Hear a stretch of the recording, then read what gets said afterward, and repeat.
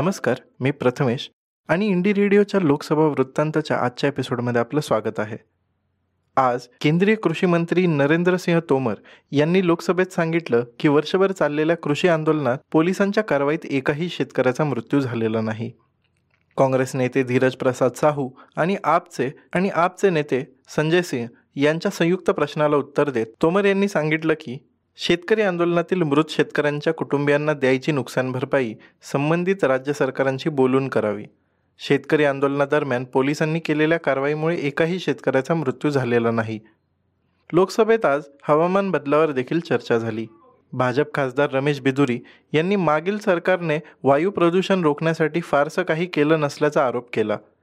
त्यांनी भोपाळ गॅस दुर्घटनेचा आणि Warren Anderson या 2 घटनांचा दाखला दिला. क्लाइमेट चेंज की अगर मैं बात करूं तो अध्यक्ष जी गांधी जी पर, उनके आदर्शों पर ये लोग अपनी रोटी सेकते रहे, राजनीति करते रहे, लेकिन परंतु भारत में वायु प्रदूषण पर आजादी के 30 वर्षों तक पुनः दोहराना चाहते हुए कानून नहीं बना सके, क्योंकि कांग्रेस शासन काल में दूरदर्शिता थी ही नहीं, मानवता के प्रति संवेदना तो थी नहीं उनके अंदर.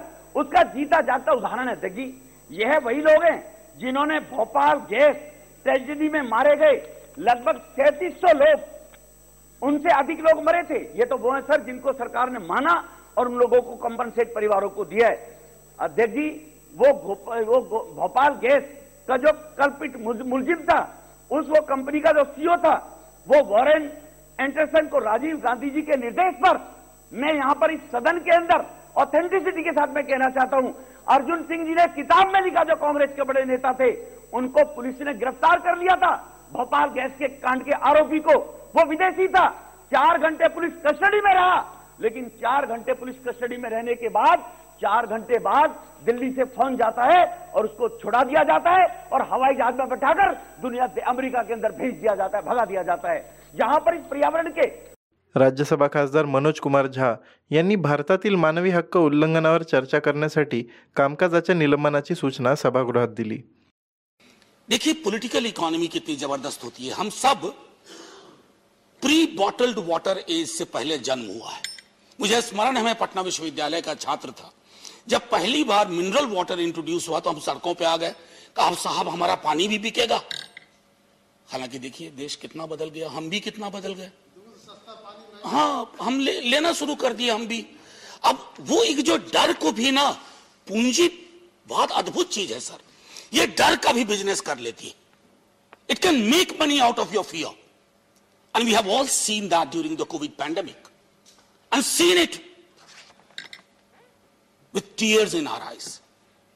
अभी एयर प्यूरिफायर नाम की एक अद्भुत चीज आ गई है सर.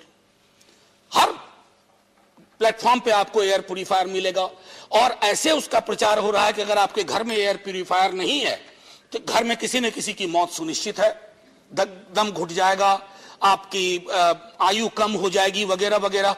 और जान का डर सबसे बड़ा डर होता है. तो कर्जा लेकर के भी आदमी एयर प्यूरिफायर खरीद ले रहा है. किसी को पता नहीं है उससे हवा की गुणवत्ता में कितना फर्क आ जाएगा, या मौत टल जाएगी या आयु बढ़ जाएगी. लेकिन हाँ, आयु बढ़ाने वाली तो बहुत सारी चीजें चल रही हैं, शक्तिवर्धन की चीजें चल रही हैं, आयुर्वेद में भी चल रहा है, होम्योपैथ में भी चल रहा है, आयुर्वेद में भी चल रहा है, और कई लोग तो टेलीविजन चैनल में चल ही इसलिए रहे. खैर, माननीय उपसभापति महोदय, खास तौर पे गरीब बच्चे और गरीब परिवारों के बच्चे बहुत सफर करते हैं. क्योंकि देखिए, मिडिल क्लास की एक जो घर की अवधारणा है, बंद घर है, एक बालकनी है, उसमें गमले लगे हुए हैं. आमतौर पर गरीब परिवारों को, बच्चों को अपने खेल के लिए भी बाहर जाना पड़ता है. और कई जगह ऐसी परिस्थितियां होती हैं सर कि उसको भोजन उपलब्ध कराना उसकी पहली चुनौती होती है, बनिस्बत कि वो प्रदूषण वगैरह को सोचे. सर, एक चीज मैं कहना चाहता था कि जब मैं कह रहा था कि पूंजी की गिरफ्त, तो रॉबर्ट इंगरसोल थे, जिनको कोट किया हमारी कलीग अमी जी ने भी कोट किया कृष्णा अय्यर को.